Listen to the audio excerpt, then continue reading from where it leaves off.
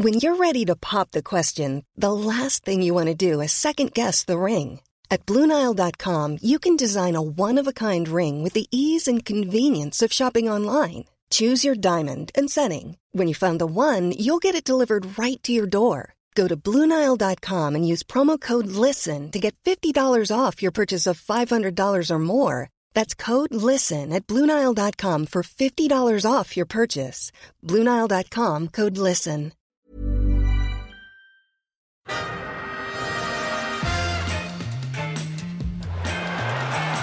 Ahí va a llegar el gol del Arsenal. Ozil. Marca Mesut Ozil.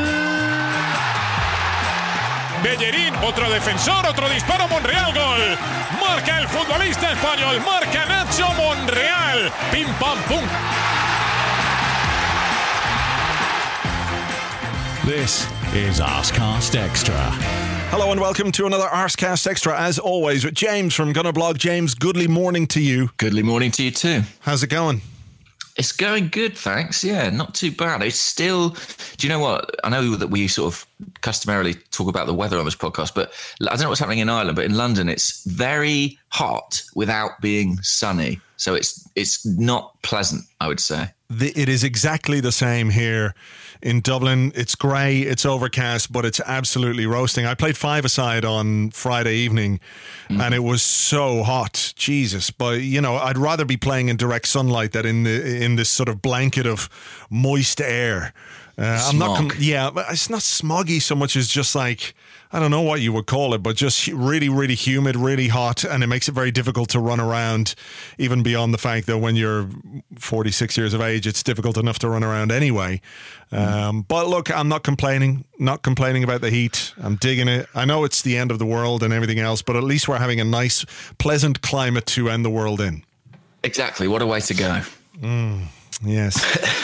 Yes. And also, I mean, look, everyone's complaining about, should Arsenal be travelling over to Asia? What about the humidity there? I mean, at least they've had decent preparations for it. Conditions in London, Colney, probably not that different right now. No, true. The lads have gone off to Singapore. They've arrived in Singapore this morning. I saw Stuart posting some pictures of the lads getting off the plane and to wherever it is they're going. I presume some kind of travel lodge type of hotel, 2-star accommodation. You don't want to pamper them, you want to make them realize that they've got a bit of work ahead of them this season. Gone are the old days of 5-star luxury, leaping into pools like Olivier Giroud while all around him look on in awe. No chance. It's a shared jacuzzi and there's brown bits in it and nobody knows what the brown bits are. Hey, you mentioned Olivier Giroud there. Have you seen what he's done to his head? No. What did he do to his head? He shaved it. Really? Well, how am I going to... He said, I think he promised he would shave his head if France won the World Cup. So he then had to deliver on that. In my opinion, what he's done doesn't quite count as shaving head. He's lost the majority of his hair, but he's just got a kind of buzz cut. I'm looking at it now, yeah. That's not a shaved head. I agree. I think that's the coward's way out, to be honest. He had to go full baldy. Yeah. I mean, that's like what, a number 2, number 3 on top, maybe a number 1 around the sides. Yeah. Nah, that's no. We can't stand for this. I know, and he's kept the beard, so the ratio of the hair has changed, but there's still plenty of hair on that head, especially if you include the lower half. Yeah, you look at it and you go, that's going to grow back. It is going to grow back. That's the point, actually. When he said he should have shaved his head, maybe, that should entail the face too. He should have been hairless from the neck up, really. Yeah, like Imac. He should have just smothered his entire head with Imac. Dunked his head in a bucket of Imac. Yeah. And that way we'd see what he's made of. No eyebrows, no nostril hair, nothing, no beard. That would be amazing. But he still looks pretty handsome. I mean, he's still got that jawline, right? He kind of has got it. So, look, the lads are in Singapore. Any surprises for you about the squad that we took out there? There was no room for Carl Jenkinson, no room for Chuba Akpom, Joel Campbell. One more, I think. I can't remember who that might have been on the trip, but... anything? Ospina, I guess, maybe. Well, I mean, he's still on his holidays, isn't he? So, yeah. Welbeck is still on this holiday. Xhaka, Lichtsteiner, they're still on their holidays. So, Yeah. I suppose, no real surprises. I mean, I guess on the positive side of who was included, I suppose the fact that Lucas Perez was on the plane suggests that he's in contention, at least, for the squad for next year. Yeah. Yeah, of course, some players have still to come back, but clearly he's been given a chance to prove himself to Unai Emery. The Jeff is the one that was a surprise in a way, because he did score, didn't he? He scored in the game against Crawley Town, the behind closed doors 9-0 win over Crawley Town, until, James, of course, our pre-season went wrong. Yeah. Everything went wrong when the wheels came off. The wheels came off. We lost to Brentford, I believe. We did 2-1 at London Colney, I'm assured. I mean, the reaction to that news was quite astonishing. I'm sure some of it was ironic, but I think I posted saying, I just heard we lost 2-1 at London Colney, and people were up in arms about it. I mean, you can't blame them for playing the games behind closed doors when you see how seriously people take the result. Yeah, it is just a training game. People lose sight of that, I think. I think most people can see preseason for what it is. There's two things that preseason are for. One is getting fit and playing some games, and for the manager to operate with his team. The other is doing stuff like the tour and making money and spreading brand awareness and all that kind of stuff. But ultimately, the results don't matter. I mean, if we go into the first game of the season and we've been beaten, 5-0 by Atletico, 6-0 by PSG, we come to Dublin and get beaten 4-0 by Chelsea, and we've lost, in Stockholm to Lazio, then maybe we could get a little bit worried. But in general, these are just training games, and it's about getting fit and getting conditioned for a new season. Yeah, absolutely. I think you can't take it too seriously. There are, of course, things to be read into it and, little observations to make about individuals, but the results themselves are relatively meaningless, particularly in a game that, I mean, I can't say this as fact, but it was mentioned that, they had unlimited subs in that friendly match, that maybe it wasn't even quite a full 90 minutes. So, I mean, I'm not getting cut up about losing to Brentford in what isn't even an actual match. Yeah, that none of us saw or have any idea of what happened in. Yeah, that seems fair. So we've got two games this week. We've got a game against PSG. We've got a game against Atletico Madrid. Two teams that we know pretty well, it has to be said. Down the years, we've played them in Europe in the last couple of seasons. So a good test and probably an idea of how Unai Emery is going to set up his team, if not necessarily who is going to fill the places. What way he's gonna pick the team, what sort of formation, what sort of system he's going to use. Are we going to see this long-awaited high-pressing game? Yeah, and they're just two teams that I guess are quite intriguing to see us play. I know we have played them both relatively recently. That's one of the main reasons. Atleti were the team that knocked us out of the Europa League last year, and PSG, of course, the club Emery was with until May. So he can't have an excuse for being unprepared or not knowing what they're going to be about. But I think this is where we can start to see, hopefully, as you say, his ideas implemented on the team. He had that week at London Colney with 2 behind closed doors games last week. It's funny because we were speculating, weren't we? What were they going to do in that week? Are they just going to be training? But no, they did have little games arranged. And I hope that we see exactly that, because it's not something that you can just turn up and do against Man City on day one, is it? You can't just be like, okay, we start the pressing now, and we go. It's something that requires a bit more practice, I imagine. Yeah, absolutely. You need to be well used to it, and this is what the preseason is for, I guess. So, yeah, it'll be interesting to see these games. I think they take place on, is it Thursday and Saturday? Yes, it is Thursday and Saturday. I feel like they're in the middle of the day, sort of British time, aren't they? Around, I think it's 12:30, Arsenal Atletico on Thursday, and then we play PSG at the same time, 12:35 on Saturday. Okay. So it doesn't eat up into your evening. You're not waiting around all day to see what's going to happen. So yeah, okay. I look forward to those. We can start to take things a little bit more seriously once we start seeing the team. And look, 25-man squad out there, he's going to rotate quite considerably. Even though we've had players come back like El Neni, Iwobi and Mesut Ozil are back, but they're just back to travel over there to be part of the squad. I would imagine that given the fact they're just back and haven't really trained, their participation in the games themselves will be relatively minimal. Yes, I expect they might take some part in the second game, but I would be very surprised if they featured in both, because, you know, they're just right at the start of their preparations at this point. Yeah. Some stories about Alex Iwobi this week. Two very conflicting stories, actually. One which said he was going to be a target for Lazio, €25 million sale to Lazio. Other reports suggest that he's on the brink of signing a new deal with the club. What's your thoughts on that? The new deal, I would say, more than the speculation linking him with Lazio. I suppose it would fit a pattern of sorts in recent months, whereby we seem to have tied down young talent who qualifies homegrown, let's put it like that, the likes of Rob Holding, Callum Chambers. We've put them on long-term contracts. And Alex Iwobi is another one of those guys who ticks those boxes. He's an academy product, more than that.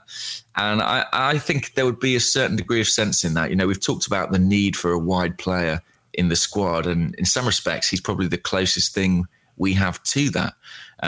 So I would be in favour. I know that he's not always convinced everybody, but I think he's a very, very gifted player. He's still young, and I've got no problem him being part of the squad moving forward. What about you? Same. I think it's a sensible move.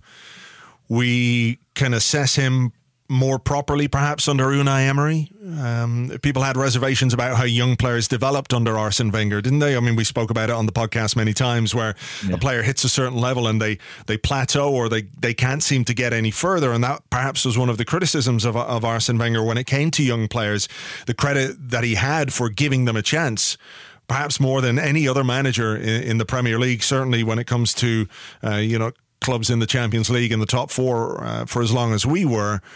The criticism of that was that they only got so far, and then they seemed to hit a wall and couldn't get any further. So I'm curious to see whether or not Unai Emery can get a bit more out of him than we saw in the last season. I think there's talent there, there's real potential there, but he needs maybe something different in terms of coaching. The other side of that, of course, is that his current contract probably doesn't go on for too much longer, maybe a couple of years. So what you're doing is you're securing his value. If he doesn't make it, you've got a couple of years more in his contract, which gets you a better transfer fee. Or if he becomes a valuable part of the squad, then you've got him tied down, and he can feel an important part of the squad as well. And, you know, you do go through it. You look at Callum Chambers, Rob Holding, Alex Iwobi. Are there others? Granit Xhaka has been tied down. Are there any others? I can't think of any others, actually. But El Neni, I guess, would be a relatively recent one. Yeah. So they are doing their best to tie people down to contracts. Not everybody, of course, has been tied down to a contract. You see the links with Barcelona midfielder Andre Gomez. Does that make you feel that perhaps he's a contingency plan if the Aaron Ramsey situation does not develop in a favourable way from an Arsenal point of view? Potentially. I mean, it does seem logical, doesn't it? If the manager says, I think we've done the business we want to do, but then you continue to see links with a central midfield player, you do wonder if someone's going to go out. And we are now, what are we, just a couple of weeks away from the transfer deadline? And no news on a new contract for Aaron Ramsey. So you'll have to forgive me for being a bit pessimistic about it. And also you'll have to forgive me not being too excited about Andre Gomez. It seems no one has anything nice to say about that guy. Yeah, I mean, he looks like a nice enough fella, but pretty much every comment when we ran the story, on Arsenal News, on Facebook, on Twitter, on the site itself, was like, it sort of ranged from like no to like, nobody seemed that keen on Andre Gomez. Poor Andre Gomez. Yeah, well, I think he has been a bit of a significant flop at Barcelona. They paid a huge amount of money to sign him. So maybe you can see from kind of the spend point of view that this could be an opportunity to pick up a player relatively cheaply given their supposed market worth. But as a replacement for Aaron Ramsey, I'm not sure. I mean, where do you think this Ramsey thing is going? Do you think that there's any chance they'll let him start the season and stay beyond the deadline without a new contract? Yeah, I mean, I wouldn't rule anything out when it comes to this club, to be perfectly honest. I know we've all been quite happy and enthused about the way that the summer transfer dealings have gone and the business that we've done and the efficiency in which we've done that business. But this is becoming a key issue now. We're now July 23rd. The season starts in a little under 3 weeks. And we have no more clarity on the situation than we did 3 weeks ago, 3 months ago, 6 months ago, a year ago. And we know that offers have been made. We know for a fact that offers have been made to Aaron Ramsey. So the conclusion that we can draw from the situation as we understand it right now, given the fact he hasn't signed, is that those deals have not been sufficient enough for him to sign a new contract. Or he isn't going to sign a new contract. He doesn't want to sign a new contract. That's the other conclusion you might draw. It might be a case that if the offer becomes bigger and bigger, then, he'll say, okay, that's great. But as of yet, he hasn't been convinced by the club, by the board, by Ivan and Sven and Raul, or even by Unai Emery, that this is the place for him to be in the longer term. So I think this is going to be a real test of what this new football executive structure is about, how they deal with this and how they manage it, because they may have to make a very unpopular decision when it comes right down to it. Yeah, they may have to. I don't think anybody wants to lose. I don't think many fans, let's put it like that, want to lose Aaron Ramsey, but I just don't think the club can afford to run the risk. I just think he's too valuable. He's younger even than Alexis and Ozil were when they were in this position. His market value is pretty decent at this stage, and I just think we cannot put ourselves in that kind of trouble again. So there has to be a conclusion to it for my money in this summer. I mean, it wouldn't surprise me if the club let it drag on, because we've seen that happen in the past. But if they did deal with it in the same way they've dealt with our incoming business, swiftly, efficiently, as early as possible, then I think that would be a positive step for the club. Yeah. I mean, I presume it's not as if they haven't tried to get Ramsey to sign, So it does take two to tango, right? That's the reality of any contract offer. It has to be acceptable to both parties. And if one party is disinclined to sign a new deal, regardless of how good it might be, I think we tend to think quite short term, don't we, when it comes to careers and transfers and all that kind of a business. But maybe Ramsey is playing a longer game. It is a bit of a risk, because what happens if you get an injury? What happens if you're out of action for 6 months or whatever? But he could well be looking at a situation where in 12 months' time he's free, and therefore hugely attractive to clubs who may or may not necessarily be inclined to pay a transfer fee for him now. Yeah, absolutely. And, also even in 6 months' time, he can get a better contract out of Arsenal, as Mesut Ozil did. Yeah. So there's no real incentive for him to hurry along. I just think as much as it does take two to tango, at what point do we say, well, the song's running down now, we're going to dance with somebody else? Do you know what I mean? Yeah. We can't wait indefinitely for this guy. That's exactly it. That's important he is. That's why I think it's a big test. Do they have the goodwill in the bank with the signings they've made to make the big decision if it comes right down to it? Do they have what it takes to say, okay, we really want Aaron Ramsey to stay. We don't want him to go, particularly perhaps to another Premier League club, but from a business point of view, we can get X amount of money for Aaron Ramsey and we can reinvest it back into the squad. We can't afford to let £30 million and leave it on the table and see him leave for free. So that's where they have to make that decision. Yeah, I think, Ivan, Sven, Raul, that executive team, they've built up a lot of goodwill this summer. But that could start to evaporate if they get this wrong. Speaking of Ivan Gazidis, linked very strongly with the chief executive role at AC Milan. That's an interesting one, isn't it? Do you think there's anything to it? I don't. From Italy seem quite definitive, don't they? I mean, they really have got Gazidis' name in the frame, and an announcement is apparently imminent about who will be the chief executive there. I mean, it would be extraordinary, wouldn't it, for him to leave right now, having seemingly played a waiting game to get to this point where he has a degree of control at Arsenal to then walk away. I mean, I would be astonished, wouldn't you? Yes, absolutely. I would. I'd be very surprised, to be perfectly honest. There's nothing coming out from the club or anything to suggest that there's anything in this. I did ask an Arsenal spokesperson if they had any comment to make. They said this isn't something they were aware of. But of course, those kind of deals would go down in a different way. It's not like they're going to go through, a club spokesman to say, can we speak to Ivan Gazidis? If someone wants to offer him a job, it will be done through back channels and what have you. But yeah, like you, I'd be very surprised because having taken control and assumed control and shown everybody that he now has control, made all these changes, to go and walk away to manage or be the chief executive of a different club would be a big surprise for me. Yeah, I mean, I've seen people justifying it online by saying, well, now that there's no Arsene Wenger, the heat's on and he can't take the heat and he wants to get out of the kitchen. But his behaviour this summer has not been the behaviour of a man who doesn't welcome that pressure and that responsibility. I mean, if anything, he seems to have embraced it. So it would be bizarre to step away from that at a point where he has that autonomy to a certain extent, and he also has probably the most goodwill he has had at any point in his time at Arsenal. Yeah, I know money talks, but who knows? Maybe it's a bit of a power play to increase his hefty salary at Arsenal.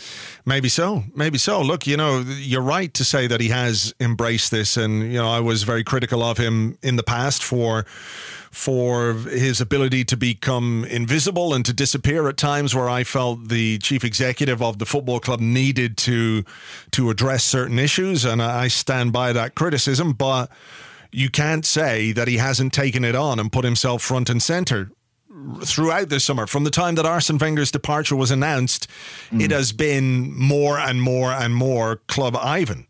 Whether you like that or not, whether there are elements of it that don't sit right with you or not, maybe you're very happy with it, maybe you're not.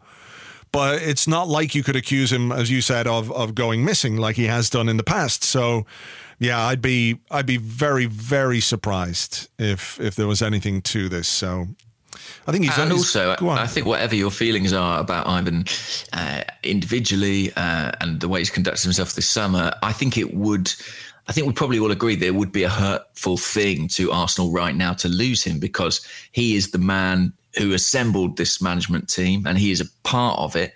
And it feels like we're just at the start of something that we haven't really given a fair test yet. So to lose any component of that at this point would be a blow, I think. Yeah, I guess so. The obvious replacement is Josh Kroenke. So from that point of view, it's not as if there's a great pool of footballing knowledge and talent to choose from to replace him if he did go. So, look, I'll be surprised. I think he's gone on the tour, so that might say plenty about it. But maybe, just maybe, the fact that someone who has been so front and center hasn't yet come out to categorically deny any of this, that might just raise a few doubts in people's minds. Yeah, the club have been quiet. I know, you might have spoken to them privately, but there's been nothing official. Maybe that just suggests they're not taking these stories particularly seriously. But it's one to keep an eye on, definitely. Right. So the other story that broke over the weekend was that involving Mesut Ozil and his future. He addressed various issues in three parts. There was a statement made first about his meeting with the Turkish President Erdogan. Then there was his role within the German team during the World Cup and some criticism of the people involved in that. And then his announcement that because of what he felt was racism and discrimination, he no longer felt able to wear the German shirt. And he called out the head of the German FA, basically. The guy's name, I have it here somewhere. 1 second. I've forgotten his name as well. So Reinhard Grindel. He sounds like a villain. He does sound like a villain, all right. Like one of the baddies from Die Hard 7. But it's an amazing statement from a professional footballer to be so strong on issues like racism, because we all know that racism is something that exists. We all know that it is a day-to-day reality for many people. But for a footballer to come out and talk in the terms that he did about the way that he feels he's perceived by the German Football Federation and some of the German fans as well, some of the German media, is quite extraordinary. What did you make of it all? I found it astonishing. I mean, I think it's pretty much unprecedented in sort of Western European football. I can't think of another example like this in the last however many years, where a player has taken a stand on principle and said, I no longer feel I can play for my country.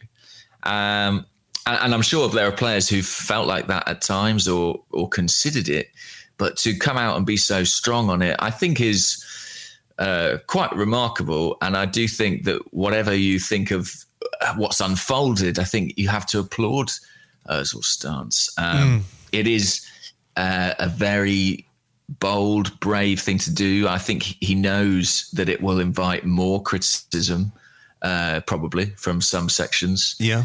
And yet he's willing to withstand that based up for his principles. And I do think it's legitimate. You know, from what I understand of the fallout of the situation in Germany, he has been victimized. He has been politicized to a degree that is enormously unfair. And it's gone beyond football. And as he put it himself, become about his race and his religion and his background. And that's completely unacceptable. I do think that, as a small caveat, reading the statement, I don't necessarily buy or concur with Ozil's justification for his picture with Erdogan. I think as a German citizen and as a German international, I think perhaps he could have been a bit more considerate of the implications of that. Yeah. But that does not excuse anything that has come after it. No, I agree with you. I mean, I think that part of his statement was weak, but I think Rafa Honigstein made a very good point, didn't he, in a piece that he wrote about how Erdogan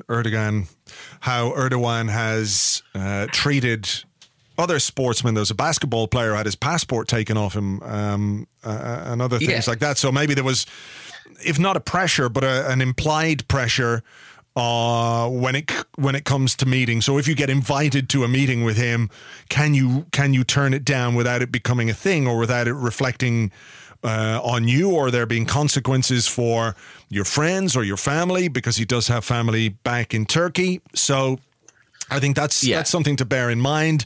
But, you know, I would share that unease that people had, particularly in the context of, it happening just before the World Cup and the way that it would be perceived within Germany. But as for the rest, you know, to come out and to says the decision has been extremely difficult to make because I've always given everything for my teammates. When high-ranking DFB officials treat me as they did, disrespect my Turkish roots, and selfishly turn me into political propaganda, enough is enough. That's not why I play football. I will not sit back and do nothing about it. Racism should never, ever be accepted. And that's something we can all stand behind. I mean, if you think there are exceptions or there's some way of condoning racism in any way, then you're wrong. You're absolutely wrong about that. There is no way that racism should ever be accepted. But to come out and say it, knowing that there are, let's be frank about it, there are racists out there, and they're not necessarily as hidden away as they used to be.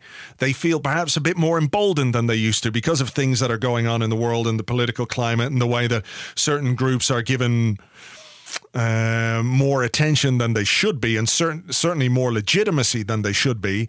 When you make a statement the way that he has right there, it's unequivocal. It's absolutely unequivocal. You know, not just that you're going to get people who will go, yeah, right on, no to racism. Racism is terrible. We can't stand racism. You're going to get the backlash, and you're going to invite attention that is going to be difficult to deal with. But he stood up and he's strong enough, and he believes in what he's saying enough to make it public in the way that he's made it public. And, this is a guy who won the World Cup with Germany, who was proud to play for his country, and then to just 4 years later feel like because of racism, because of discrimination, because of disrespect, you can no longer do that. People need to pay attention to what he's saying, regardless of the context of the meeting with Erdogan and the how perhaps that invited criticism, and for people to be able to make political capital and make hay out of it. You have to just look at the nuts and bolts of what he's saying. And fundamentally, he's saying there is racism and disrespect within the German National Football Federation. And in order to make my point, I am going to deny myself something that I've always been proud to do, and that's to play for your country. And it is his country. It's too easy. I think the point he makes about Klose and Podolski, they're not referred to as Polish Germans or German Polish, even though they were born there. I think, wasn't Podolski born in Poland and became, whereas Ozil is born and bred in Germany. He's German, but with Turkish ancestry. This is big. This is really big, what he's saying, and people should pay attention. Yeah, it is. It's funny. I don't know if you saw. Did you see the Trevor Noah clip of him talking about the World Cup win? Yeah. Because I think his joke, he said something, congratulations, Africa, on winning the World Cup. And it provoked a response from the French ambassador to the US, I think, who was pointing out, well, only 2 of those players were born in Africa. They are all French. And I do understand that, but there's nothing wrong with highlighting their ancestry, and I'm sure those players are proud of their ancestry, as Mesut Ozil is. And it is incredible that in 2010 Ozil was given an award for, I think it was called the Bambi Award, as being an example of successful integration into German society. And here we are 8 years later, and he's a symbol of division. And that's a very scary thought, really, how quickly and how dramatically the landscape is shifting. And I think there are several things at play here. And I think, there are people who within the German FA, I think, who have a lot to answer for. But I think what's arguably even more dangerous is the kind of knock-on effect of that, the trickle-down effect, the way in which issues and subjects like this can be hijacked by people with clear political agendas to kind of steer the conversation. Yeah. And Ozil is removing himself from that conversation. He's saying, well, I want no part in it. And I really do admire that. I've not always been enormously proud of Mesut Ozil's performances on the pitch. There's been times where I felt like he could have done more, but I feel like in this instance, there is a lot as Arsenal fans and as fans of Mesut Ozil that we can be proud of, because he has taken a stand. And I think it will reverberate, actually. I think it will be a big moment. And I wonder what the knock-on effect of this will be. I wonder if other players will question their own allegiances, especially as the political climate changes. I mean, I think it's really sad. I think that's the overriding thing, that it's really sad. Because that Germany team, with Ozil, Khedira, Podolski, when they went and won the World Cup, it was a symbol of, players of many different heritages coming together. And this feels like, I'm not saying Ozil should keep on playing for Germany if it's not making him happy and he feels it's not the right thing to do, but it's sad that is potentially dismantling at that point. That has a very heavy symbolism of its own. Yeah, but this idea somehow that multiculturalism is a bad thing, I just don't quite understand that. He's born in Germany. He's got Turkish parents. Why wouldn't he feel connected to both those cultures and to both those countries? It applies not just to Mesut Ozil or to Germany, but as you say, to the French team and to countless teams. The English team. To the English team, of course. It's throughout the world. I was born in England, but I'm Irish. You've got Irish ancestry, you've got Irish, roots, and plenty of people throughout England have parent who's Scottish or English or from who knows where. Look, we support a football team which is full of nationalities and full of people from different countries, whether it's Europe, we've had people from South America, from Africa, from all over Europe, from Scandinavia, from Ireland. It's I just don't quite get it in a football context how, on the one hand, you can support a team, support a football club, and then on the other hand say, well, this is somehow a bad thing that we have people from all over the world coming together to play sport, to give us enjoyment, to hopefully provide us with success and trophies and all those things. I realize that as a political issue, it's a bit more complicated than that. The world is in a strange place, and we're talking about societal issues and all those kind of things. But I don't understand why multiculturalism is seen as a pejorative in some quarters. I live in a Dublin which is unbelievably different from the Dublin of 20 or 25 years ago. We were the last outpost of Europe, basically. We didn't have a great deal when it came to other cultures. The Irish went everywhere, which is another story altogether, basically. We go everywhere and we're all over the world, and everyone goes, oh, it's great, the Irish are everywhere, but perhaps not as welcoming as we should be over here. But Dublin now is home to people from all over the world, and the city is better for it and it's richer for it, and there's more to do here. The impact that other cultures can have on society is fantastic and wonderful, because it opens your eyes and it opens your mouth and your stomach to all kinds of things. You go anywhere in Dublin, you can find food from all over the world. It's an amazing place to be because of the people that have come here to work and to make a better life for themselves, or to create opportunity for either themselves or their kids. We have to be realistic about these things as well. But it's a part of the world that we live in right now, and there's no going back. This stable door is open. The horse is bolted. But I think most people consider that a good thing, don't they? It's just it seems. The shame is the shame and the worry. I think it's a real concern is that a growing minority of people disagree. I mean, maybe it isn't even a minority anymore. I feel quite lost sometimes in the world as someone who embraces multiculturalism. I live in London. I mean, you couldn't live in a more multicultural city. Yeah. And I love that aspect of it. I mean, I live in a very Turkish area, Haringey, Green Lanes. I can get a delicious kebab wherever I want, or a good haircut, what have you. But I love that aspect of it. I love, and it makes me feel very alarmed that what Ozil's had to face. It makes me feel very, very alarmed indeed. Yeah. And I just think, I don't know. I don't think this is the end of the story, and that's the worst thing. I wish that this would be something that called it to a head and people said, look, there's no place for someone like this guy in the German FA who said he doesn't really believe in multiculturalism. That can't be the case anymore. But I look around me and I look at politicians in power around me, and I think, well, people with those kinds of views do have status. They do wield power. Yeah. And that, Did you see the comments from Uli Hoeneß of Bayern Munich? Who basically, he basically just said it's good that he's leaving because he's been shite, and when we played Arsenal, we targeted him because he's weak. He's never made a tackle, etc., etc. And this, for me, is the problem. So there is an old white guy completely missing the issue.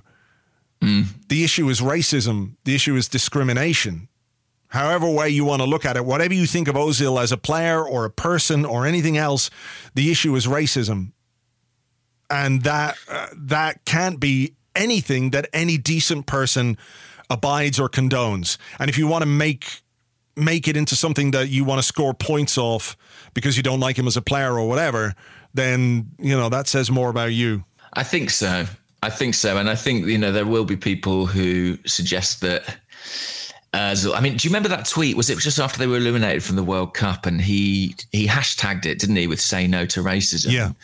I think people were a bit taken aback by that at that stage. I don't think people were maybe aware of the context. I recommend Raphael Honigstein's piece on ESPN FC about this because it lays out Ozil's statement, but it also provides a lot of the context for it. And that's something that I think, as people who don't live in Germany and aren't reading the German national media and aren't aware of the way in which, the far-right German political parties are hijacking this issue, I think it's impossible for us to really judge what's going on properly. And I think that if Mesut Ozil is prepared to place a public statement saying that he feels he's being the victim of racism, I think it is our responsibility to take him at his word on that. Yeah.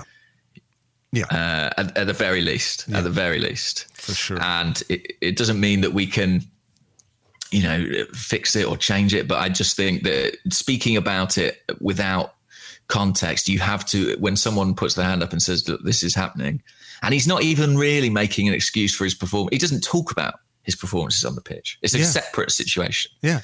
It's completely separate. And it's tricky, isn't it? Because people say sport and politics shouldn't mix. And what's happening here is that politics has bled into sport. And it's created a hell of a mess. Yeah, I don't agree that politics and sport don't mix or shouldn't mix. I wrote about it in the blog today. Sports people have a platform and an opportunity to perhaps set a good example. And this is a very strong statement from a world star in football. And I think, like you, I think people should sit up and pay attention to it. Whether they will or not, or whether it will make any difference, whether the backlash that I think we've yet to see properly will take this in a different direction, we'll just have to wait. But I think credit to Mesut Ozil for saying it. If that's how he feels, then he said it, and nobody can be any doubt how he thinks about this situation. So, yeah, I mean, it's an extraordinary story. I mean, what's your reaction to it?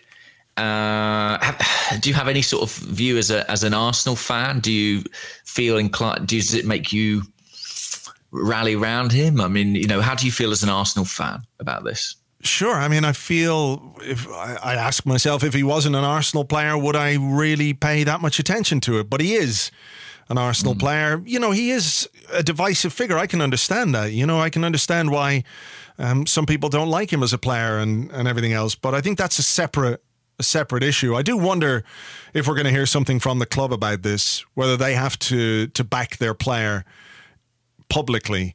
It feels to me like they should. This isn't just him being critical of something minor, a minor issue involving the German national team. This is a very, very strong statement from Mesut Ozil, something about which he feels very passionate, clearly, something which has saddened him. It can't be pleasant to get the abuse that he's got, to get death threats, to get name called, to have people who supposedly should have your back, the people at your national federation, people who should be with you 100%, not be with you, and not only not be with you, but to stir the fires of other people who are taking a pop at you. So I do feel like maybe Arsenal should say something about this publicly, even if it is short and sharp and to the point. The weight of what Ozil is talking about, I think, demands some kind of a statement from Arsenal. What do you reckon? I think so. And, Arsenal do quite a lot with the sort of anti-racism campaigns within English football. And I think this feels an appropriate time to say, that is a message that we endorse and that we support. Fingers crossed we get something like that. I think it's the right thing to do in this case. All right. Well, look, we'll see where that one goes. But Mesut Ozil looked quite happy, it has to be said, getting on the plane with his Arsenal teammates.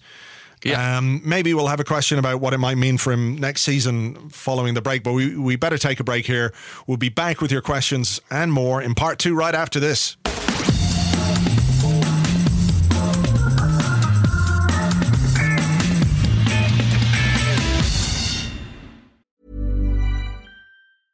Quality sleep is essential. That's why the Sleep Number Smart Bed is designed for your ever-evolving sleep needs. Need a bed that's firmer or softer on either side? Helps you sleep at a comfortable temperature? Sleep Number Smart Beds let you individualize your comfort so you sleep better together. JD Power ranks Sleep Number number 1 in customer satisfaction with mattresses purchased in-store. And now save 40% on the Sleep Number Limited Edition Smart Bed for a limited time. For JD Power 2023 award information, visit jdpower.com/awards. Only at Sleep Number stores or sleepnumber.com. Hey there, it's Michelle Norris. I'm host of a podcast called Your Mama's Kitchen. When I travel, I'm usually looking for a way to find a taste of home when I'm not at home. And one of the things I love to do when I am at home is entertain. And Airbnb allows me to do that. When I was in California recently, I rented a house that had a great kitchen. And when we were sitting around the table, we were all thinking, we're in someone else's house. Someone could be in all of our homes as well. If you have a home, but you're not always at home, you have an Airbnb. Your home might be worth more than you think. Find out how much at airbnb.com/host. Welcome back to part 2 of the Arscast Extra. This is the part of the show where we answer questions that you send to us on Twitter at Gunnerblog and at Arsblog, and also on the Arsblog Facebook page, facebook.com/the Arsblog. James, I've flipped a coin. Mm-hmm. And then I dropped the coin. It went under the desk and I can't find it. So you go first. I'm exhausted from part 1. I'm absolutely exhausted. I don't know if I can do it. Okay, let's have this question. This is from Peter Host. Peter Host says, "Good morning, gents. On a scale from 1 to 10, how optimistic are you about the new season? I'm a solid 9 and think we'll be title challengers. The realistic part of me has gone AWOL. Is that something you can relate to?" Yes and no. How optimistic am I? It depends what your expectations are, I think. Right. Like, I'm excited. Everything is new. I feel like there's good energy around the place. The guys are working hard, as we know. They seem to all get along. The social media stuff you see, the players seem to like each other a great deal. There are good players in this squad. At the same time, I'm just a little bit cautious about getting overly optimistic because I have question marks over a number of the signings. So yeah. I'm kind of reluctant to give it a rating in any way. Like, I would say probably 7 based on us getting into the top 4. Okay, winning. That seems fair. Can I make a confession? Yes. In the last week or so, my optimism has slightly begun to diminish because I think my initial excitement at having done a signing is fading a little bit, and I'm looking at some of these signings and I'm going, they've got a lot to prove. I'm thinking really of the goalkeeper and the centre half. I just think those are such important positions for us, and the more I read about them, the less convinced I become. Right. Like, I'm that's kind of where I am with it. I think We've done what we kind of needed to do in midfield, leaving the Ramsey thing aside. We've got really good options up front with Aubameyang, Lacazette, Mesut Ozil, Mkhitaryan. There's creative players there. I think there's enough depth in midfield. But I'm completely and utterly unsure about the centre of our defence and the goalkeeping situation. I know we had this discussion the other week about who's going to start, and my feeling is that when you buy a goalkeeper for that amount of money, he's going to be the guy that starts. But he does have a bit to prove, and I wonder about Socrates, and I wonder who's going to partner him. Who is going to be our midfield or our central defensive partnership? So until I have a bit more of an idea about what way we're going to operate there, I remain a bit unsure of our capability, of our potential. Yeah, I think I would give myself a 6. Like, I am optimistic, but it's a very couched, cautious optimism. But who can blame me after 30 years as an Arsenal fan? Yeah. I mean, I don't think that's unfair. So yeah, I'm a 7 based on us getting into the top 4. I'm also like a 5 or 3 based on us winning the title. So I think I had a question which was slightly related to this. Bear with me 1 second. I don't really give us a shot of winning the title. Oh, no. Of course, you've got an outside chance, but it's not on my agenda even. Okay, Tanny Levitt, who is at Hate It or Levitt. I like it. Very good. He says, can you discuss our transfer activity in the context of the other top 6 sides? I'm worried that we haven't done enough to bridge the gap. Do you know what, though? Yeah. Apart from Tottenham not signing anybody yet, as far as I'm aware, I don't really know what the other sides have done, apart from Liverpool, who seem to have, bought pretty well this summer. Yeah, so I'd say Liverpool are the one who you'd say they've addressed some of the concerns in their team. I mean, they've brought in a goalkeeper at vast expense. They've added Keita in midfield, which I guess slightly makes up for the loss of Alex Oxlade-Chamberlain, who's going to miss the entire season. Yeah, that was bad news for him. I mean, they did say it was unexpected, but that's a real blow. I have to say I feel sorry for him. I never disliked the Ox. And I do think that last year, this idea that somehow he was a different player for Liverpool is, I don't buy into that. I think he was much the same player with Liverpool as he was for us. But to miss an entire year, I think he did both cruciates and his medial ligaments in that incident. Wow. So, best of luck to him. That's a horror. Yeah, but I think nonetheless, they've recruited well. They've brought Van Dijk in January, made a massive difference. They've still got Salah, so you'd say they've had a decent enough summer. Man City, well, they've signed Riyad Mahrez. Oh yeah. As if they needed another tricky Y player. Yeah, exactly. And I'm not sure beyond that. I think that might be it. And then Chelsea have bought Jorginho from Napoli. So he's to sort of boost their midfield. He's a player we were linked with many, many times, actually. Right. But he's ended up with Chelsea. And then Manchester United, I think, have bought a Portuguese fullback, a kind of Paulo Ferreira for the millennial generation. Diogo Dalot, that's his name. And Fred, of course. Fred. The Shakhtar Donetsk midfielder. Okay. They've also signed Stoke goalkeeper Lee Grant on a free transfer, I think. Well, fair play. Yeah, Liverpool brought in Shaqiri as well, yeah. Oh, yeah. So I'd say Liverpool are the one who's really kicked on. I mean, there's a lot of business left to do, surely. You would think that Chelsea... Oh, Liverpool brought in Fabinho as well. God, they have done all right, Liverpool, haven't they? Yeah. Yeah.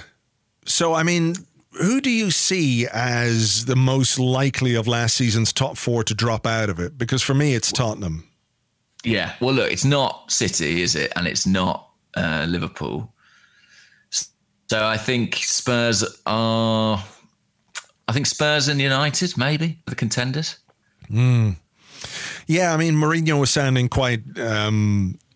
It's the third season of Mourinho, so it should all go wrong, right? Yeah, and he's already started complaining about how, it's terrible and life is terrible and football is terrible and everyone hates him and everyone's out to get him and it's going to be very bad, very, very, very bad, et cetera, et cetera. So, yeah, I'm hopeful that might happen again with Mourinho in his third season, that they go off a cliff. That would be amazing.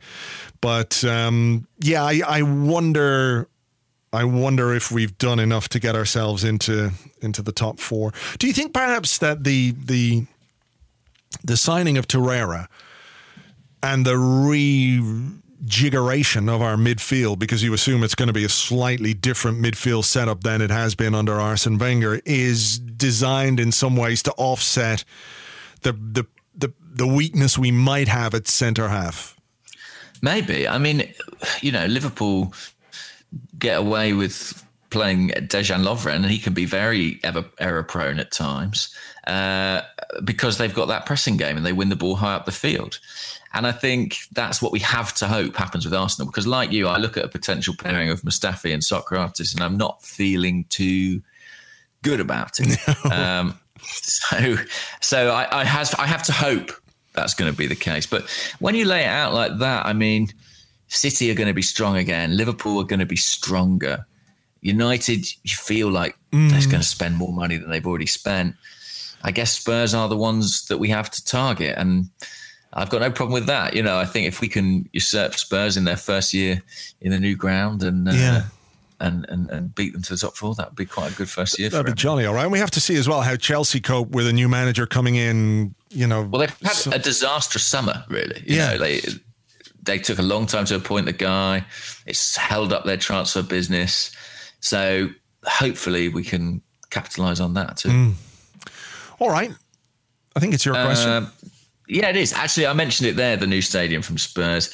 And we had, this is not a question, but a suggestion from _Arsenal_, who, based on the shape of the new Tottenham Stadium, has suggested a chant. Do you want to hear the chant? Yes, please. Are you going to sing it? Okay. I'm going to sing it to you now. All right. Okay.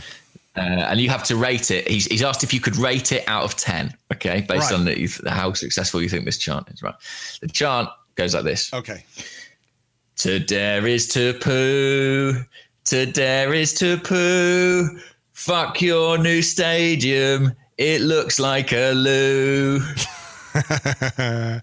It really does look like a loo, doesn't it? It really does. It's the exact shape of as a toilet seat, which I think is very apt. You'd like to find out, wouldn't you? Like sometime in the future, when it's all done and dusted, some guy is going to just come out and say, yeah, I was the chief designer of the Tottenham Stadium. I made it look like a loo because I'm an Arsenal fan. I also cooked the lasagna. Who is this man? Who is this secret hero? Yeah. I am delighted because I saw a picture of the stadium from street level and I was a little bit alarmed because it looked kind of cool and swanky and futuristic. But I've ensured now, as long as I only ever look at it from above, I'll be fine. Yeah, I mean, look, it fits, doesn't it?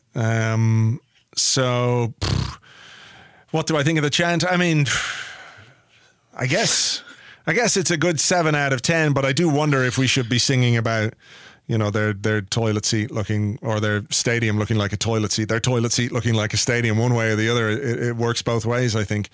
But yeah, it is very amusing, very amusing. I mean, they find endless, unlimited ways to make us laugh and to make us happy. So I'm hopeful that throughout this new season, you know, they will continue to do that, and we will get top-down coverage from the Sky Sports or the BT Blimp, whatever it is, with their toilet seat. I'm sure people have been photoshopping it throughout the weekend, haven't they? Yeah, they have done. Yeah, I do think, you know, from the Blimp, it's going to be a hell of a view. I mean, I just find it astonishing that at no point in a meeting did someone put their hand up and say, I think it looks a bit like a toilet. Maybe they were embarrassed to say something. Maybe that's what they like. Maybe that's what they want. That is what they want. Maybe it's just so ingrained in their psyche. They go, oh, this is an amazing shape. I don't know why this shape appeals to me so much, but every day they sit down and deposit waste into something like that. It'd be great if they reveal the interior of the ground and like all the seats in the stands are just toilet seats as well. Or each one has got a toilet roll holder on it as well. Yeah. This is your Tottenham ticker tape. Actually, it's Andrex. Yeah. Never mind. Yeah. Okay, here's a question from Gunnar DS, at Gunnar_DS. He says, since the last British crop effectively failed, how would you like the club to treat the next group coming through differently? Nelson, Maitland-Niles, Nketiah, Smith Rowe, Sheaf. More emphasis in getting them out on loan earlier at more suitable clubs, he wants to know. I think there's a lot to be said for that. I think that one of the things I think that would have helped that British contingent, some of them, I mean, for a lot of them, injuries was the main problem. If you look at Jack Wilshere, if you look at Alex Oxlade-Chamberlain, Theo Walcott, all their careers were dogged by injuries. But I do think that first team experience at Premier League clubs or equivalent could be really beneficial. I mean, you look at someone like Ademola Lookman, who played for Everton, and was signed from Charlton and then went to Everton and then went out on loan. I think it was to Leipzig in the Bundesliga. Right. And was fantastic for them. You know, they're trying to sign him now for 20 million euros because he was so successful in the Bundesliga. He really lit it up. And I do think if we could be a bit smarter in terms of getting these guys loan deals and bringing them back into the club, I think that would be a smart move. And I think that should be part of Raul Sanllehi's job, and maybe Sven's job to an extent too. You know, it's the guys who look after talent, about, you know, positioning and developing and have a clear plan for the trajectory of these young players' careers. Some of them will be with the first team squad next season, but the ones who aren't, say Ben Sheaf, how likely is he to get game time? I think having a good loan move lined up for him is probably the best thing for his development. Yeah. I mean, what you would say about the last crop is that they were given chances, plenty of chances, you know, this British core. And I think it's maybe a little bit different because when we talk about the last British core, it was Kieran Gibbs, it was Oxlade-Chamberlain, it was Aaron Ramsey, Jack Wilshere and Carl Jenkinson. Now, of those four were fairly well-established players. It wasn't like they were kids just making their way through, and we decided, rightly or wrongly, to not necessarily build around them, but to ensure that they were part or given a chance to be part of the future of the club. Ramsey is the only one left, really, isn't he? Yeah, he is. Yeah. Ramsey's the only one left. I mean, Carl Jenkinson is there, but, you know, this will be Carl Jenkinson's 8th season at Arsenal. Wow. Which is amazing. I mean, there's a guy who needs to go somewhere to play. He needs to go somewhere else because it's not going to happen for him at Arsenal. So it's a slightly different situation because those were established players that we focused on, whereas these are young guys who haven't yet made it properly into the first team. I think it's in some ways a bit complicated by the fact we have the Europa League.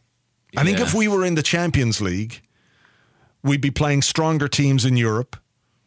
I mean, we'd be picking stronger teams for our games in Europe rather than playing against stronger opposition. But it would then mean we could loan out young players more easily, whereas the Europa League, it does kind of divide your squad in two, and you need to have that depth. So as long as you're in the Europa League, or certainly in the group stages of the Europa League, those guys are important, and it does give them a chance to play. So that makes it a little bit more complicated, but I do think that some of them would for sure benefit from a loan move. And if you are going to keep someone like Reiss Nelson, and we are in need of a winger, and we're not going to go out and buy that attacking player, let's have this guy as our slight wild card on the bench. If the club believe that he's a talent for the future, let's give him some games, and let's give him some Premier League games. You know, even if he starts on the bench for much of the first half of the season, perhaps he could play his way into greater contention. But yeah, I mean, they can develop. There's no point keeping him and not using him, is there? I think that's the thing. Yeah, and he's another one who is yet to sign a new contract. So that's an issue which may well be something the club have to manage. Convince him to sign by giving him games. I think that's where we are with him. Yeah, I tell you what, who's an interesting, and speaking of the young English players in the squad, I tell you what I think is an interesting one in terms of how we manage his development from this point. And that is Rob Holding. But I know he's more established than a Nelson or an Nketiah, but he finds himself probably 4th choice, I would say, in the pecking order. 5th choice if you include Laurent Koscielny.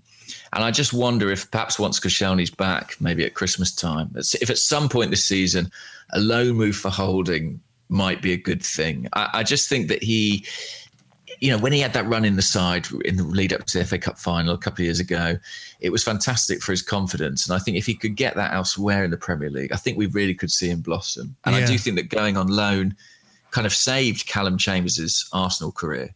And I feel like it could do the same for Holding and really invigorate him. So that's one I think Arsenal needs to be quite careful about, because the longer he goes on not really playing enough football, the harder it's going to be for him to fulfill his massive, massive potential. Yeah, fair point. That's one of the jobs that Unai Emery's got, this season. As you said, though, centre half is very much up in the air.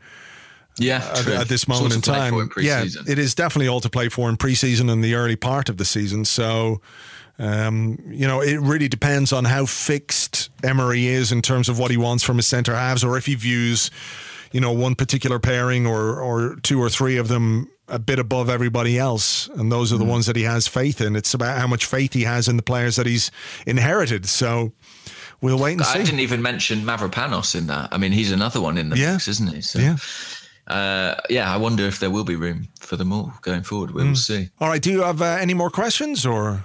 I don't actually. I'm all out. I had loads of questions, but they were all about Mesut Ozil and that situation, and I think we've covered it off, really, haven't we? Right. Okay. I've got a couple here we could go through quite quickly. Go on. All right. This one comes from Baz, who's at Baz9999 on Twitter. Baz with 2 Zs. Actually, sorry, Baz, it's not. Sorry, his question's about Lucas Perez. Poor old Baz. He was so excited. He was getting really excited there all of a sudden. Okay.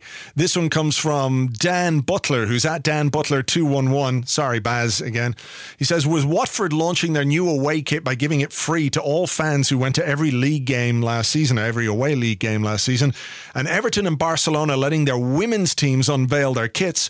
What creative way would you like to see Arsenal unveil their next kit? Because they are launching the 3rd kit in Singapore this week. Okay.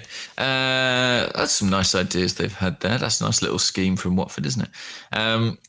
What would be a creative way to launch the kit? I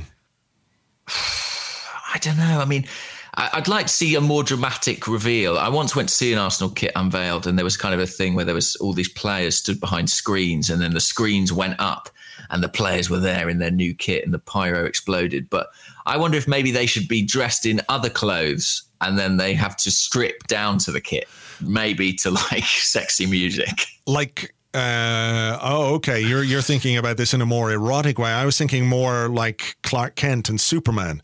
So I also thought of that. That would be maybe that's good. The Superman theme kicks in. Yeah. And they're all dressed in suits and glasses. Right, club suits and glasses, and it's like da, da, da, da, da, da, da. Is that Superman? Da, da, da, da, da. That's Star Wars. What's Superman? What is Superman? I can never do this. I always do Indiana Jones or Star Wars. Wow, I can't think of. Okay, I'm just going to have to look it up now. No, I can't get it because all I've got in my head now is Star Wars. Superman theme. Hang on, here we go. Can you play it in? Yeah. Right, so imagine, play it and I'll talk. So they're all stood there lined up. And they're all wearing suits and glasses. And at that point, they start quickly changing. They're in phone boxes. And then they come out the phone boxes and they're in, I don't know, a mint 3rd kit or whatever it is. Yeah, that'd be cool. And then they fly away. Well, yeah, you can't have it without the flying. You've got to have all on strings. And they get pulled into the air. I mean, look, it's something, right? Yeah. I think that would be very exciting. Why don't the team come out to this as well and do that before every game?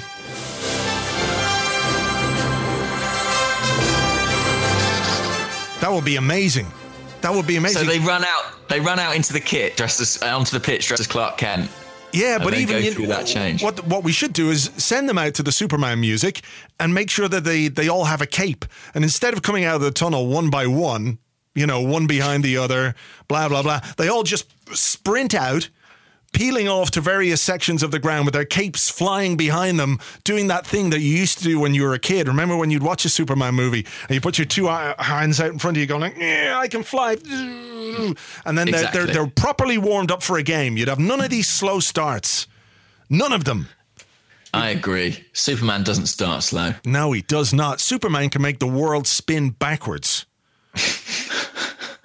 Which well, look, somehow made time go backwards. That's not how it works. And can we just say, if Arsenal during their tour launched their kit to the Superman music, changing out of suits, I think, we deserve some commission or something. Yeah, for sure. For sure. I don't think that's going to happen, though. Maybe next year with our swanky new Adidas kits. Maybe that's something for the Adidas marketeers to pay attention to. If you're listening, guys, we'll have a free kit if that's all right. Yeah, that'd be great. That would be good. I'm trying to think of other creative ways that we could launch the kits. I mean, Gunnosaurus modelling it instead of the players would be good. Because his body type is more like mine than an actual player is. Yeah. Did you see all the people talking about Petr Cech? Yeah, I did. So Chris Kringle, who's at Mr. CJ Wright, says, what are your thoughts on Petr Cech's new Hulk-size look? Too much summer gym? Or does the new kit man just have some issues and is giving him a too small shirt? What is it? So my suspicion is that Petr Cech's always looked like that. But, this shirt fits him tighter and we haven't been paying attention. What about you? Yeah, I can't imagine he spent all summer just doing weights in the gym. I don't think that's realistic. But it looks good. He looks good. He does look great for a man of his age. Yeah. Will it make him more mobile? Who knows? Probably less if he's more muscly, but we will see. Trey Goals, who's at Gunner Trey, wants to know, and I think this, given everything we've spoken about in the podcast today, is probably the key issue of the day. And he says, Andrew and James, if Ramsey leaves, Arsenal will have lost their two most dog-friendly players in back-to-back seasons. What does this mean for dogs? Is there another dog-loving Gunner? Well, there must be, but I don't know. I'm not paying enough attention on Instagram. Have you observed any players who have particular friends of the canines? I think Emi Martinez has got... Really? I think he's got a Labrador like Alexis Sanchez. Yeah. So he's the only one I can think of, though. I'm looking at his Instagram now. I'm spying. Oh, I have it. Here's a quote here. He's talking about Alexis Sanchez. He says, there was a time when he lost one of his dogs. I don't know if it was Adam or Humber, and he was desperate to find it again, going to every vet's around looking before he found them again. His Labradors are both male and mine is a female, so he's always asking about when they're going to have puppies because he wants more dogs. I tell him mine is too young and to give her another year. Wow. Well, I mean, I must say, if you have the time and the will, go to Emi Martinez's Instagram page and scroll back to his post on May the 8th of 2017, because it's him cuddling his dog, but the dog is wearing goalkeeping gloves. No way. Yeah. He's put the dog in goalkeeping gloves and he says, send me a picture of you and your dog like this and get the chance to win my signed Evo Power gloves. #win, #dog. Wow. What date is this? May the 8th, 2017. You've got to scroll right back. There's also a video from a few days before. Oh, I see it there. That's amazing. Yeah. She doesn't look happy with the gloves, but... yeah, I mean, is that cruel to put a dog in goalkeeping gloves? No, not at all. Not at all. Well, it's just, all right, then. Just a bit of fun. If you put a dog in socks, it's quite funny to watch them try and walk. I mean, I would back this dog over a Spina most days. So, yeah, we'll see. Hector Bellerin has got a dog, of course. Hector's got a Weimaraner. Ah. Yeah. So he's, I mean, imagine the fashions that Hector's dog could wear. I know Emi Martinez got his dog in goalkeeping gloves, but imagine what Hector's dog could look like if you dressed it up. And the thing about Weimaraners, if you look at them, they have very human eyes, really human eyes as a breed. They're quite blue, often very blue eyes. So imagine dressing a Weimaraner in a suit. Surely someone's done that. You wouldn't be able to tell that it was a dog, I suspect, at that point. Yeah. I'm sure that someone's done it. Hector Bellerin's hair is very long, by the way, isn't it? People are going to be furious.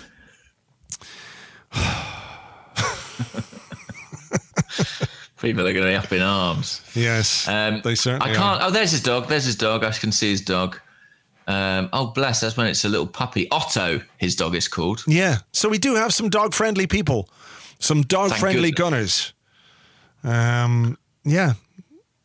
Thank goodness for that. It would have been terrible to have no dog-friendly players. No dog-friendly. Why don't the dogs get to go on the lap of appreciation?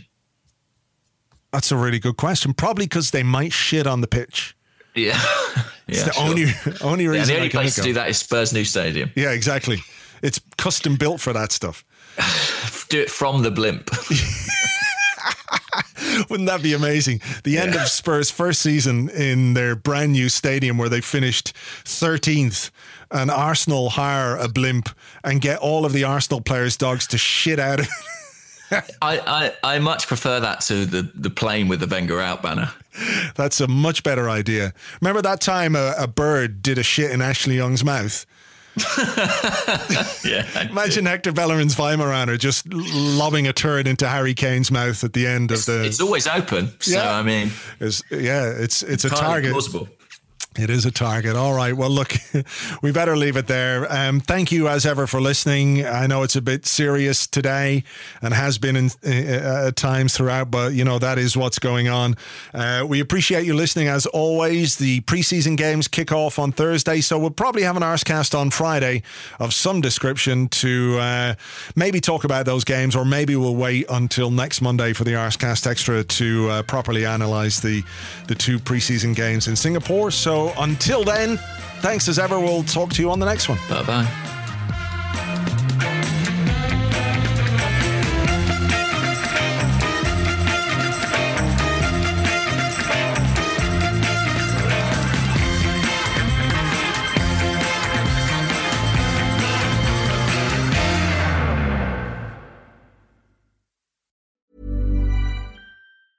A lot can happen in the next 3 years. Like a chatbot may be your new best friend.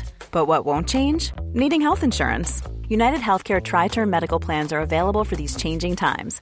Underwritten by Golden Rule Insurance Company, they offer budget-friendly, flexible coverage for people who are in between jobs or missed open enrollment. The plans last nearly 3 years in some states, with access to a nationwide network of doctors and hospitals. So for whatever tomorrow brings, United Healthcare Tri-Term Medical Plans may be for you. Learn more at uh1.com.